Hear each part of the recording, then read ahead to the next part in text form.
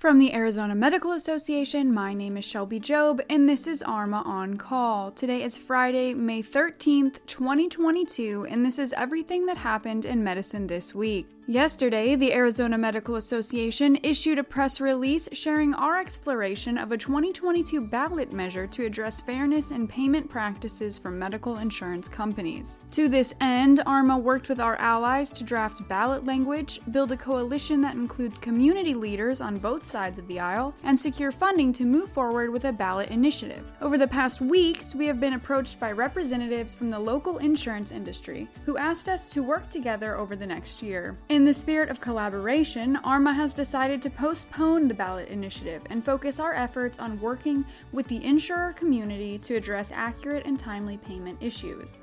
We are hopeful that these discussions will prove productive and fruitful. However, if a meaningful agreement is not reached, ARMA stands ready to pursue the reforms our community demands via the ballot. Read the full statement in the description below. This week, ARMA celebrated the passage of HB 2429, which passed the Arizona State Legislature with nearly unanimous support and was promptly signed by Governor Doug Ducey. This landmark legislation supports the well-being of our physicians and nurses by encouraging the timely seeking of mental health care. In conjunction with the recent physician licensure change and ARMA's peer support program, HB 2429 will empower the physician community to seek timely mental health treatment, which is prudent and in the best interest of physicians and their patients. We extend our heartfelt gratitude to ARMA member Representative Ami Shah for sponsoring this crucial legislation.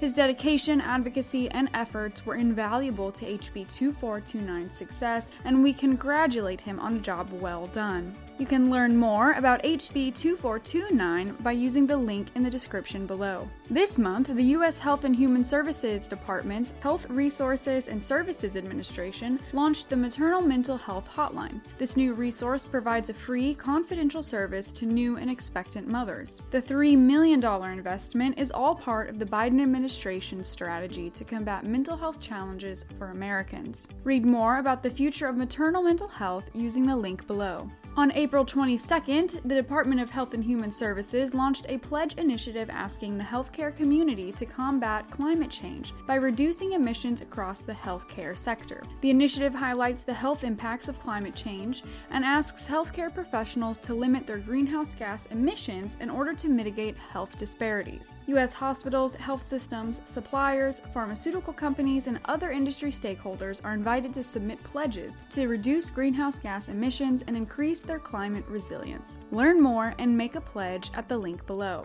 If you need to request to submit a late Provider Relief Fund Reporting Period 2 report, you now have until Wednesday, May 18th at 11:59 p.m. Eastern Time to do so. Physicians who received more than $10,000 in PRFs and did not submit their RP2 report must act immediately by submitting a late report request by the deadline. The HRSA will accept requests for submitting a late report for physicians in extenuating circumstances. Learn more at the link below. Earlier this week, President Joe Biden brought attention to the U.S. COVID-19 death toll, which has reached more than 1 million lives lost. As of Thursday morning, Johns Hopkins University recorded 999,053 reported COVID-19 deaths, but health officials agree that the actual count is considerably higher. The American Hospital Association, American Medical Association, and American Nurses Association released a joint statement marking this incredibly grim and somber milestone. They thanked the nation's healthcare professionals and urged all eligible individuals to get vaccinated. You can read their full statement at the link below. That concludes the update on Medicine This Week. Medicine This Week is part and parcel of the Arizona Medical Association's podcast, ARMA On Call. If you are not an ARMA member, you can gain access to our extended print version of Medicine This Week, which is published every Friday, by signing up for membership today. Head to azmed.org to learn more. Be sure to subscribe to ARMA On Call and share this episode with a friend. I will catch you next week.